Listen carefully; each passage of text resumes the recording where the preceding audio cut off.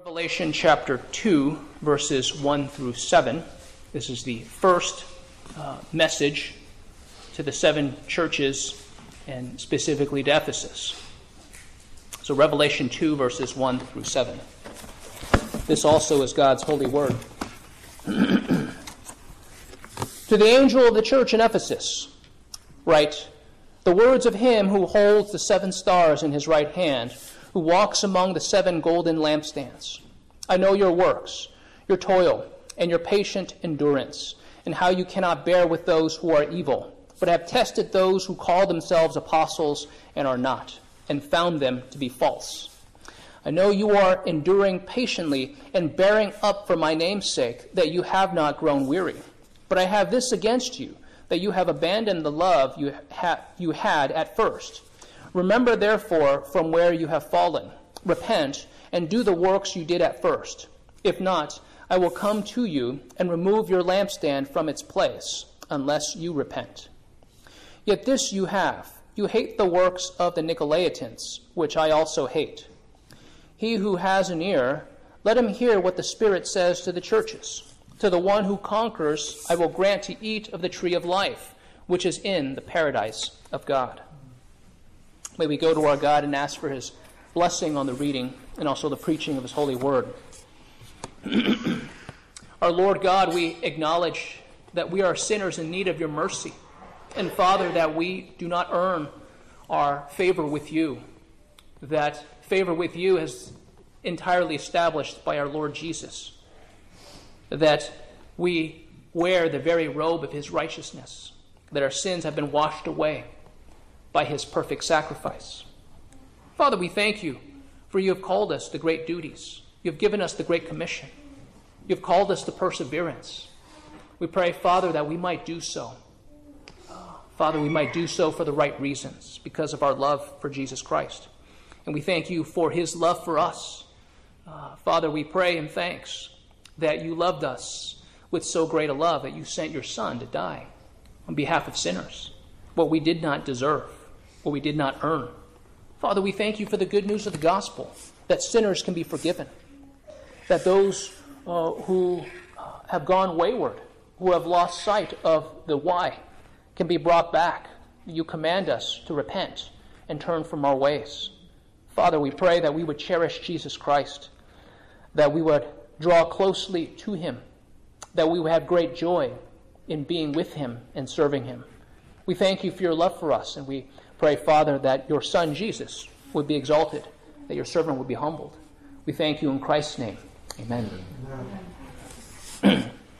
How often do you hear or do you see this happening? You think about a Christian couple, a faithful, godly couple, that they get married, and the Lord opens the womb, and this is not taken for granted. He opens the womb, gives them the increase of the womb. They have several children. They raise them well. That none of these children, all of these children profess faith in Christ, and their lives testify to that. None of them spent any time in prison or temporarily in a holding cell jail. And after years, decades of child rearing, of godly instruction, of family worship, of hosting prayer meetings and Bible studies in their home, having couples over for couples counseling, discipleship, young men, young women. The children grow up, they leave the home, and they have godly families of their own. And then after 25 or 30 years, or however that many years that might be, the man looks across the table at his wife as empty nesters, and they look at each other and they say, I don't know who that person is. It's a situation in which we think about a man and his wife have lost their first love. And perhaps at times you think about how this applies in the context of the church and a relationship with Jesus Christ. That here, the church in Ephesus, it represents the proverbial church that is faithful, Bible-believing, gospel-promoting, doctrinally sound, faithful in so many ways. This church is diligent in what they're called to do. You look at the commendations, that they're not taken lightly. Yet, could it be that they were so focused on the what we ought to be doing, that they forgot the who, the Jesus. They forgot Jesus, whom they serve. And they forgot the why. It's because you and I, we love Jesus Christ, and we desire his glory and not our own. This message is for us. This message is for us. Each of these letters, each of the 7 letters apply to us. Perhaps in the life of the church, perhaps in the life of an individual Christian, at various times that we have to hear these things. It is our Lord Jesus who speaks. This book of Revelation, it ought not to be ignored. In it, Revelation 1:3, it contains such a great promise that there is blessing promised to those who read this word of prophecy, to those who hear it, and to those who heed it, to those who keep it. There's so much imagery and symbolism here, flowery, ornate descriptions and language. Yet, we also must understand that if you ask 1,000 preachers, you'll get 1,000 different interpretations. But what we must focus on is the central theme of the book, the big picture, the main idea. That we ought not to read spiritual meaning into all the individual details and imagery. The bottom line is that we have Jesus Christ and his victory. It is proclaimed, and his return is foretold. We think about the difficulties of the church and the turmoil that she goes through. It's a reminder to us that despite what our eyes of flesh see, Jesus is already victorious, and so is his bride, the church. These 7 letters, keep in mind, they build on a foundation. They build on the foundation of Revelation 2 and 3. The 7 letters are contained in those 2 chapters. They build on the foundation from Revelation 1. When we look at John's Patmos vision of Christ, Revelation 1, 9-20, there were various descriptions, various images that he presented. And little snippets of those images are presented at the beginning of each one of these letters. Have you noticed that? Christ is presented. There's a certain identification, a characteristic about Jesus. It's as if Jesus is reminding them, hey, listen, this is why I have authority to speak into the life of the church. Because Jesus is Lord of his church. May we never forget that. When we look at these 7 messages, these 7 letters, they take to a general form. And you think about the number 7. So there's 7 letters. There weren't only 7 churches in Asia Minor there. There were more. So 7 is a number of completeness. So also within the 7 letters, there tends to be a fairly standard form of 7 sections. There are exceptions to that rule, because here we think about how there is an identification. There's also a commendation, a criticism. There's some kind of a challenge, and there's some kind of a promise. Here, when you look at the various letters, there's no commendation to Laodicea. That you look at her, there just simply wasn't. And then you look at Smyrna and Philadelphia, they don't have a rebuke. There's not a criticism for them. There's encouragement, right, going through difficulties. And we see that within the church, Satan always follows this double method. Persecute the church until they realize it's too costly to speak and proclaim the gospel and live out the gospel. So persecute them until they are silenced, until you shut up and stop living and stop speaking and stop sharing the gospel.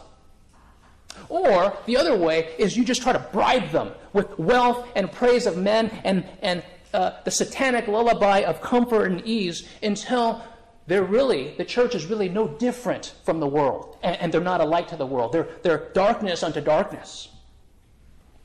Here we often see that the temptations for the church in these letters is to conform to the culture of the world. And more often than not, what we see happening is that the church follows the world. They're only about 10 or 20 years behind them. So here we see in this letter to the church in Ephesus, while persevering in truth, discernment, loyalty, and service, may the church always remember and be motivated by her love for Christ. While persevering in truth, discernment, loyalty, and service, may the church always remember and be motivated by her love for Christ. We'll look at this in 4 points. The first is Christ's characteristics. Second, Christ's commendation. Third, Christ's censure. And fourth, Christ's challenge. So the first point, Christ's characteristics in verse 1. To the angel of the church in Ephesus, write, the words of him who holds the 7 stars in his right hand, who walks among the 7 golden lampstands. It's as if this first verse, Jesus speaking to Ephesus, he's answering the question, just who does this Jesus think he is? He introduces himself, the words of him who holds the 7 stars in his right hand, who walks among the 7 golden lampstands. At the end of Revelation chapter 1, we said at verse 20, Jesus gives the interpretation. The 7 stars are the 7 angels. And here, angels can have 2 definitions. It's an ethereal being, like Gabriel or Michael, or it's a messenger. Simply put, messenger. This is probably, the latter is probably the better interpretation, that Jesus is the one who holds the 7 stars. He holds the messengers. So throughout church history, in all places at all times, the messengers of the gospel, Jesus holds them. It's true because he holds every one of his elect. He holds all of his people in his hand. No one can snatch him out of his hand. It's true that you cannot snatch the minister out of his hand either. There's also, he is the one who walks among the 7 golden lampstands. Revelation 1:20 speaks about how the golden lampstands are the churches. So Jesus is one who walks among his churches. And we learned last week that Jesus, if he is present with his church, then it doesn't matter who's missing. And if Jesus is absent from his church, then it matters not who or how many are present. Jesus is here. If Jesus is here, that's all that matters. Here, we think also of Jesus, who promised, I will never leave you nor forsake you. Meaning, in all the challenges, in all the difficulties that you go through in your life, because of the Lord Jesus, Jesus has promised he is with you. He's with you to the end. There are many claims to silence from others. You heard the sayings. Who are you to criticize? Or how about this colorful one? Who died and made you king? You heard that one? Hey, who died and made you king? Okay, well, we can play on that. We can answer this question in the name of Jesus. So who died and made you king? Well, the question is not quite right. It's who died and made you a child of the king? Maybe that's a better question. Who died and made you the child of the king? It's who died? Jesus died. And what did he do? He made you a child of the king by his death and a resurrection. Adopted into Christ's family. So who died and made you the child of the king? Jesus did. And that's why he has the authority to speak into the life of the church, and he has the authority to speak into your life. Perhaps some of you pride yourselves in thinking that you love the church a whole lot. I don't doubt that. What we have in the one who is speaking in the word here, Jesus Christ, there is no one who loves the church more. He proved it because he died to purify his church. So you ask, as the world asks, hey, who are you to speak? Jesus is speaking. He has authority over your life and over mine. So when he speaks, then we ought to, as Job does, we ought to cover our mouth and listen and stop making excuses. Stop counter-accusing. Now I ask, what about you? Are you able and willing to listen to your Lord Jesus Christ, even as he addresses you? Because here, Jesus is the one who possesses all authority and power. That you think a master would know his servant. When Jesus speaks, he knows. He knows his people. He knows every intimate detail about your life and mine. And when he speaks, we should be those who heed. This is the first point, Christ's characteristics. The second point, Christ's commendation, in verses 2 and 3 and in verse 6.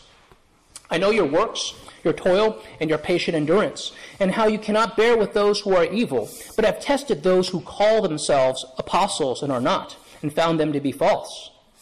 I know you are enduring patiently and bearing up for my name's sake, and you have not grown weary. Verse 6 also, yet this you have, you hate the works of the Nicolaitans, which I also hate. We have some understanding about the church in Ephesus, even as there is an epistle to the Ephesians written by Paul. We have the accounts in Acts 19 and 20, and then also the pastoral epistles, 1st and 2nd Timothy. Our elder read earlier in 1 Timothy chapter 1 that Timothy was to remain there in Ephesus. So here we ought to understand that there was some pattern of church, and that you have a pattern of faithful ministers, that Timothy was a faithful minister, and he was the pastor at that church in Ephesus. Christ begins this letter by commending their works, their toil, and their patient endurance there in verse 2. These would have been hardworking, diligent Christians at the church in Ephesus. Their method would not be that they were big complainers. We don't hear that, because here Jesus says that they were bearing up for my name's sake, and you have not grown weary. What happens when people become weary is they start to complain, they start to grumble. It sounds like they weren't doing that. These would have been Christians who had a heart for evangelism, care for the poor, and they would have been diligent in Bible instruction and catechizing. You can imagine what they would have been. So Timothy, we mentioned, was one of their ministers then. We don't know how long of a period that was, but Paul would have planted the church as he went about his evangelism. We see in Acts 20 that there were already elders. He knelt down and prayed with the elders. He warned them. You see also in Acts 18 that Apollos, a Jew, we're told he came to Ephesus. He was mighty in the Scriptures. He was an educated man, and he was a great help to those who had believed through grace. Now, did he remain there for long? We don't know. But he was there, and it was at Ephesus that major work was done in his life. Christ commends the church in Ephesus for their no-tolerance policy towards evil. We see that mentioned in verse 6, that he says, you hate the works of the Nicolaitans, which I also hate. So part of loving and serving and following Jesus Christ is that our loves and our hates are transformed. We begin to love the things that he loves, and we begin to hate the things that he hates. Now, who are these Nicolaitans? We don't know exactly. But some idea is that they were people who, like others, the other messages to the 7 churches, that they were those who were promoting this concept of licentious living, of lawless living. That since we're saved by grace, we can live however we want. We can live in complete disobedience to the law. And probably something tied to, since matter is evil and it doesn't matter, then we can live however we want. There was immorality involved. For the people who were called out of immorality or out of the world, think about the idol worship. The temple of Artemis or the temple of Diana was there, and there was conflict because of the statues of Artemis made out of silver. Great is Artemis of the Ephesians. Remember this chant they were shouting. But here, we ought to understand that there were certain Christians who thought, well, we can go into the idol's temple and also participate in this worship and in their immorality, and that it's okay. You hear that in the letter to the Corinthians. And the Ephesians were saying, no, it must not be done. They didn't succumb to this false teaching as other churches did in the 7 letters. Christ commends them for their discernment and their willingness to deal with these false apostles. Here, you cannot bear with those who are evil, but have tested those who call themselves apostles and are not, and found them to be false. Think back for a moment in Acts chapter 20. When Paul met with the elders, he specifically said, "Be on guard for yourselves and for all the flock, among which the Holy Spirit has made you overseers, to shepherd the church of God, which he purchased with his own blood. I know that after my departure, savage wolves will come in among you, not sparing the flock. And from among your own selves men will arise, speaking perverse things to draw away the disciples after them." So the warning was, Paul was saying, savage wolves will come. Commendably, the church in Ephesus did not succumb to these savage wolves that were in their midst. It's because they had discernment. Think about discernment and how much it is that we need that, especially today. There was discernment regarding the content of their teaching. The Ephesian Christians needed to have a thorough understanding of God's word to be able to taste the difference. For men who are charged in the government for determining, finding, and identifying counterfeit money, what they need to be able to do is become very familiar with the real deal. They have to know what the real deal looks like so they can say, that doesn't seem like the real thing. So the Ephesian Christians must have been those who had a thorough understanding of God's word. You see that same pattern regarding the Bereans, Acts 17:11. Now these were more noble-minded than those in Thessalonica, for they received the word with great eagerness, examining the scriptures daily to see whether these things were so. It was the Apostle Paul preaching, but the Bereans were searching the scriptures, the Old Testament that they had then, to see whether or not what he was saying was true. And this is the pattern for true shepherds. Examine what I teach by the one and only standard of God's word. This is what a true shepherd will say. Hey, don't take my word for it. Examine what I say by the word of God. See if it is consistent. The false teacher will say, trust what I say and do not question it. We see the content of their teaching. 1 Timothy 1:3, but the goal of our instruction is love from a pure heart and a good conscience and a sincere faith. Love, pure heart, good conscience, sincere faith. It's not merely intellectual head knowledge.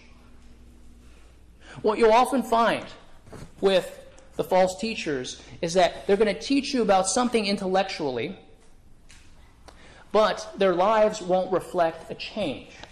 Meaning that the doctrine that is taught in the church, it must affect how we live. And if it doesn't, then it is worthless doctrine. Besides the content of their teaching, there was also the fruit of their lives. Matthew 7:15 and 16. Beware of false prophets who come to you in sheep's clothing, but inwardly they are ravenous wolves. You will recognize them by their fruits. Meaning, the tree is recognized by its fruits. The mango tree does not produce figs, or vice versa. A bad tree doesn't produce good fruit. A good tree doesn't produce bad fruit. False teachers will promote that they are above the law, and they will teach, do as I say, not as I do. There must be no separation between the teachings and life. Rather, there should be a consistency between doctrine and practice. This is why the Apostle Paul said to Timothy, watch your life and your doctrine closely, because if you persevere in them, you'll save both yourself and your hearers. Regarding the life aspect, notice that there was one of the requirements that the Apostle Paul gave in 1 Timothy 3 regarding elders. He must have a good reputation with those outside the church. Why do you ask that? Why is that important? It's because goats recognize goats. You realize that? So the huckster, he comes in to the church, he spins a pretty story, and those inside the church are impressed. But then when he goes into the world, they still recognize him. Hey, you're still that same old huckster. This is why there's that requirement. Goats know goats. In contrast to the Ephesians, but keep in mind, this is actually a commendation. Christ is commending these Ephesians, the Ephesian church, that they had discernment.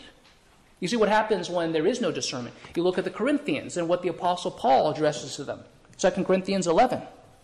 But I am afraid that as the serpent deceived Eve by his cunning, your thoughts will be led astray from a sincere and pure devotion to Christ. For if someone comes and proclaims another Jesus than the one we proclaimed, or if you receive a different spirit from the one you received, or if you accept a different gospel from the one you accepted, you put up with it readily enough. Here the Apostle Paul is saying to these Corinthians, hey, you guys have no discernment. Someone comes preaching a different gospel, salvation by works and faith. Hey, no big deal. Salvation by works only, no big deal. He speaks about what happens to them, 2 Corinthians 11:20. For you tolerate it if anyone enslaves you, anyone devours you, anyone takes advantage of you, anyone exalts himself, anyone hits you in the face. Think about that for a moment. What Paul is saying is, hey, listen, Corinthians, you've put up with a whole lot. There are these false apostles who have come in and challenged, hey, Paul, where are your commendation letters? These are our letters. And we think about how they treated these Corinthians. That they enslaved them, they devoured them, they swindled them, they exalted themselves over them, they hit them in the face.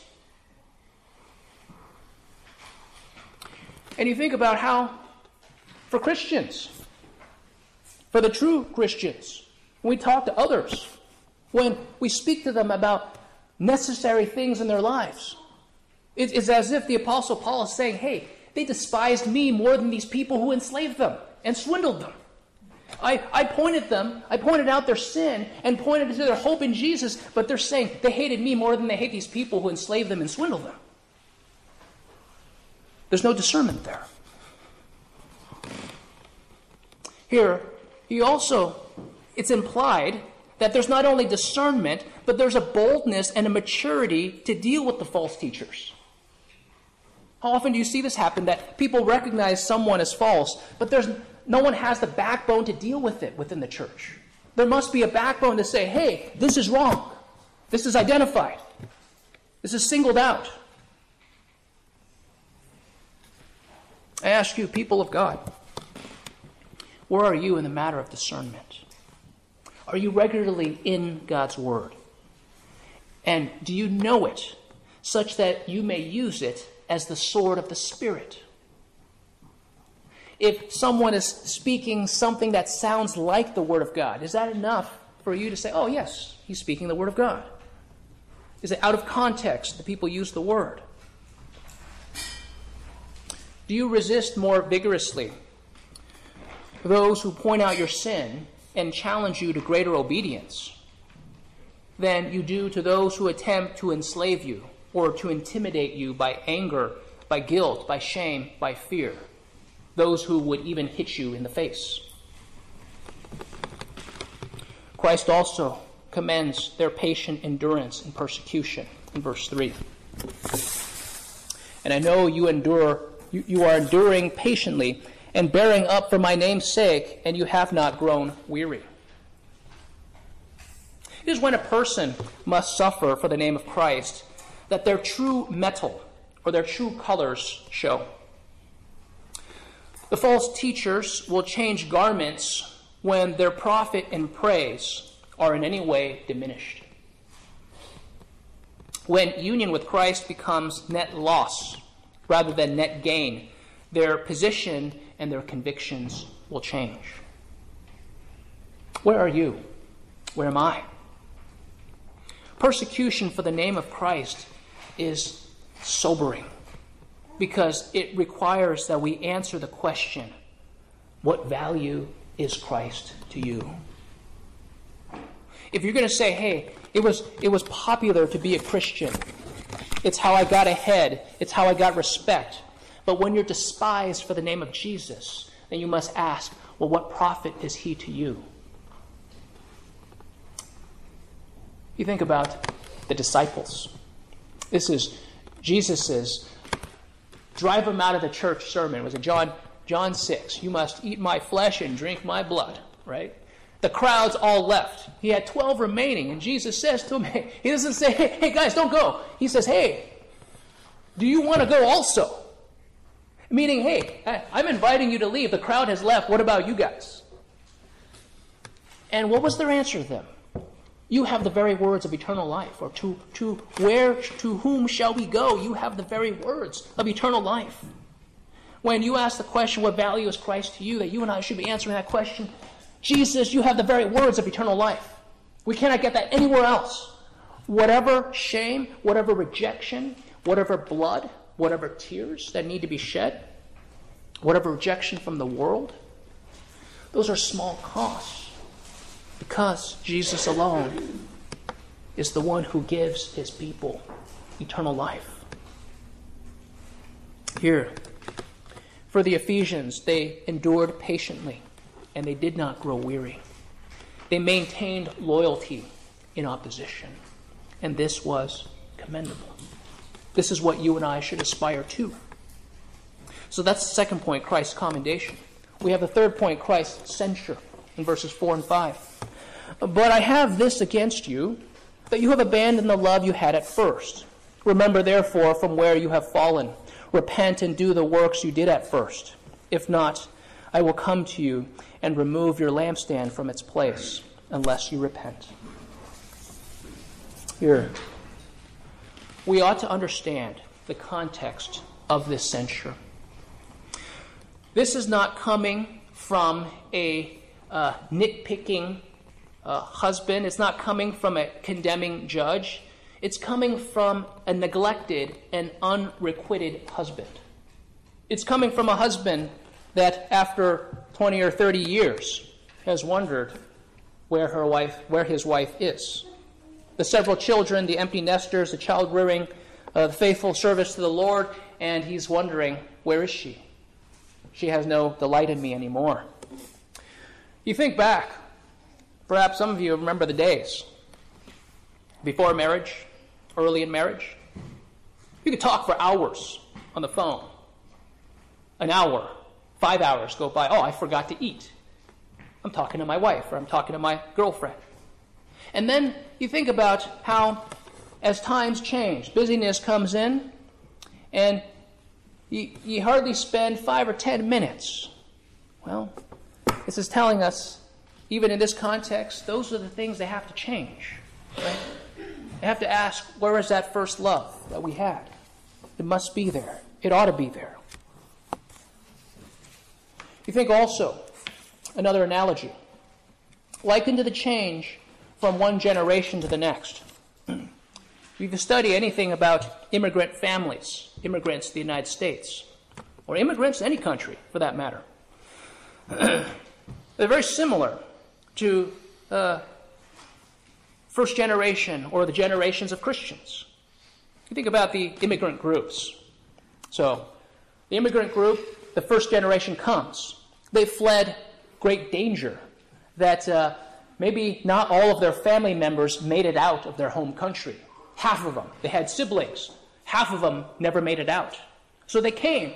They came with $21 in their back pocket. That's all they had. And they worked hard. They labored. They saw great opportunity and advantage here, as in they come here without complaints because they said, we left with our lives and that was it. And many of my loved ones never survived. And they come here and they're so happy. There's education. There's opportunity. And as they work diligently, they make up, some kind of a sizable, they become upper middle class, they become wealthy, they become successful. And then their children, you look at their children. Their children, they had it all easy because their parents worked, they both worked 2 jobs each or something. And the second and the third generation, they grow up with safety, with blessing, with privilege. They grow up in a Christian home with godly parents that they didn't know what it was like to be in the world. And they don't have that comparison. We know what it was like to be under Pharaoh. And now we know what it's like to be under Jesus. And Jesus indeed is the gentle and the loving master. The later generations begin to take for granted what they have.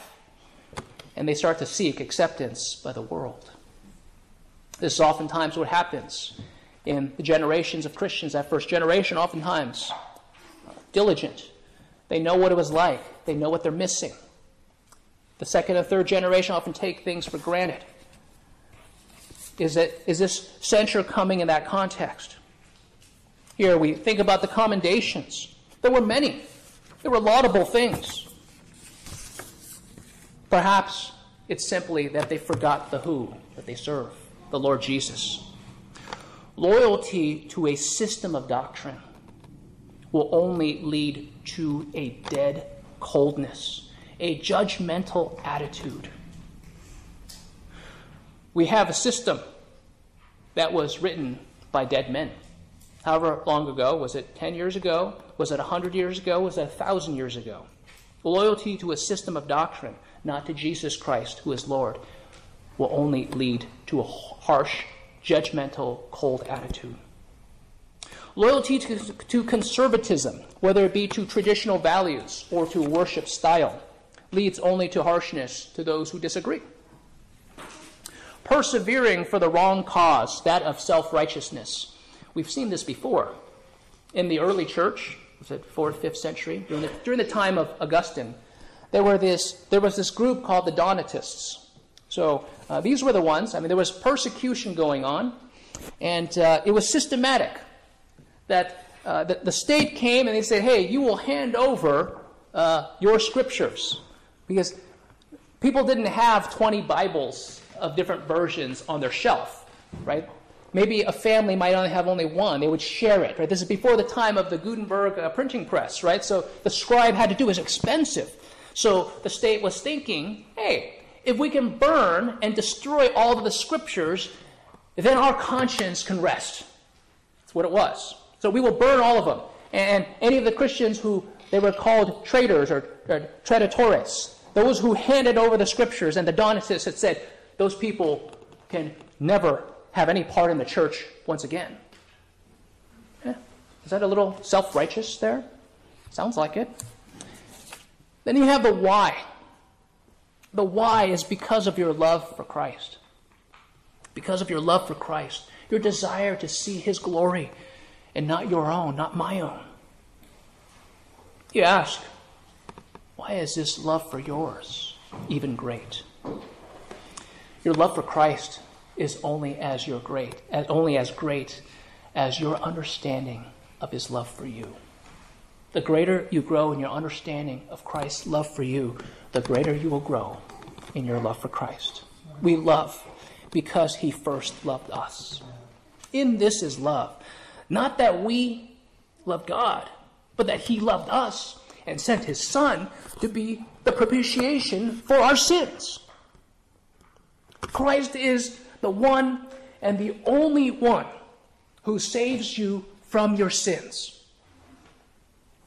He did it because of so great a love that He had for sinners.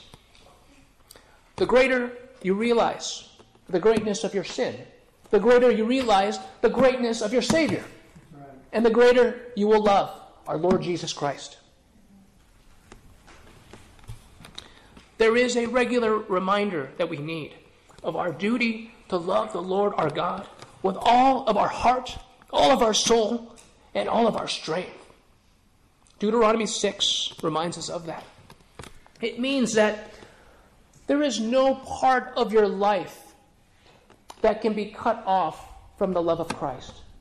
Every thought captive, every desire, every feeling captive to the obedience of Jesus Christ. If Satan can come into your heart and get your emotions about something, that's like a loose cannon. That's dangerous. If he can say something that suddenly you're agitated, whether between you and your brother in Christ or between you and Christ especially, there's danger there. You cannot let Satan walk in here and agitate your heart about something. He cannot come between your love for Christ.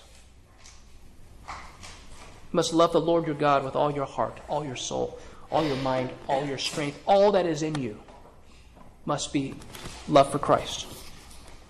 We see also there is a call to repentance here, along with the censure in verse 5. Remember, therefore, from where you have fallen. Repent and do the works you did at first. here. It's saying, hey, think back to your relationship with Christ, where you were. When you were asking the question, hey, wait a minute, this sounds too good to be true. Who can make such an offer? Only the Lord Jesus can. And he never lies. He always speaks the truth. And you say, well, this idea of how free, how gracious, how kind, how generous, I've never seen that in the world. Of course you haven't, and you never will. It's only from Christ that you receive such a generous and great offer. You mean to tell me that I have to forsake my sins? Yes, you must. That's the other side of the coin to faith, is that he who thinks I can hold on to my sin and hold on to Christ, well, you don't really have Christ if you do that. Part of what Christ calls us to is new life. We are a new creation. The evidence of the new creation is that you repent. Repentance is not merely, oh, okay, that was sin. You're right, that's sin. I'm going to keep doing it, though. No, repentance is acknowledgement of sin. It is a grieving over our sins, that we've offended God. It's not because of the consequences. Oh, shoot, my relations are broken. Trust is breached, and I want that back. No, that's not repentance. Repentance is, I've offended God. I've grieved him. And then it's a desire for new obedience. It's a willingness to say, I'm going to forsake that sin. I'm going to let it go. I'm going to toss it into the depth of the ocean, and I'm going to seek Jesus Christ. If you see anyone who refuses to repent, what they're saying is, I love my sin more than Jesus. That's what they're saying. If you're going to have Jesus, you must forsake your sin. Here, I want you to see that this call to repentance is not an absolute and harsh condemnation. It's not you're damned and there's nothing you can do to change it. Jesus actually holds out hope. Anytime there is a rebuke from the Lord, there's actually, think about it positively, it's actually mercy. Because God doesn't have to rebuke. He can simply do the finger lightning bolt and strike someone dead. This is what happened with Ananias and Sapphira. There was no opportunity for repentance. There was a striking dead. So when you rebuked, and it doesn't come from a voice from the heavens, it comes oftentimes in your reading of the Word, it oftentimes comes from someone who's sitting next to you. We ought to understand that this is mercy from God that we receive. We ought to repent and follow him. The warning was, if not, I will come to you and remove your lampstand from its place unless you repent. What does a church become when it refuses to repent and follow Jesus Christ? It becomes a social club. So that's the third point, Christ's censure. We have fourth point, Christ's challenge in verse 7. He who has an ear, let him hear what the Spirit says to the churches. To the one who conquers, I will grant to eat of the tree of life, which is in the paradise of God. He who has an ear, let him hear what the Spirit says to the churches. Ultimately, the question is, who are God's people? It is those who hear. It is those who listen. It is those who obey the word of Christ. It's recognizing the voice of your master and heeding it. To believe, to have faith, means that we believe the promises in God's word. It means that we obey his commandments and that we heed his warnings and that we do so out of love, out of gratitude for what Jesus has done for us. Here, I warn you, do not walk away thinking, these warnings, they could never happen to me. They could never happen to my church. Because I'm telling you, it can. To this church, it can. The watchers, if they stop watching, it will happen. To your life, if you're no longer faithful to the Lord Jesus, the first love, how quickly that can be lost. 1 Corinthians 10:12, therefore let him who thinks he stand take heed that he does not fall. Anyone who thinks that can never happen to me, I'm going to tell you, it's already happened to you. Think of also the hope and the promise that Christ holds forth there in verse 7. To the one who conquers, I will grant to eat of the tree of life, which is in the paradise of God. We must not see this promise as a wage. He who conquers then achieves eternal life or the tree of life. No, this is a description, a description, the evidence of one who is saved is that he perseveres to the end. Yet in all these things, we are more than conquerors through him who loved us, because Jesus is the one who has conquered.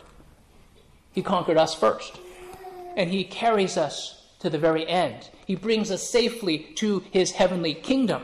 But the very description is that we are more than conquerors. We continue on. We remain faithful. We maintain loyalty and love to our Lord Jesus Christ.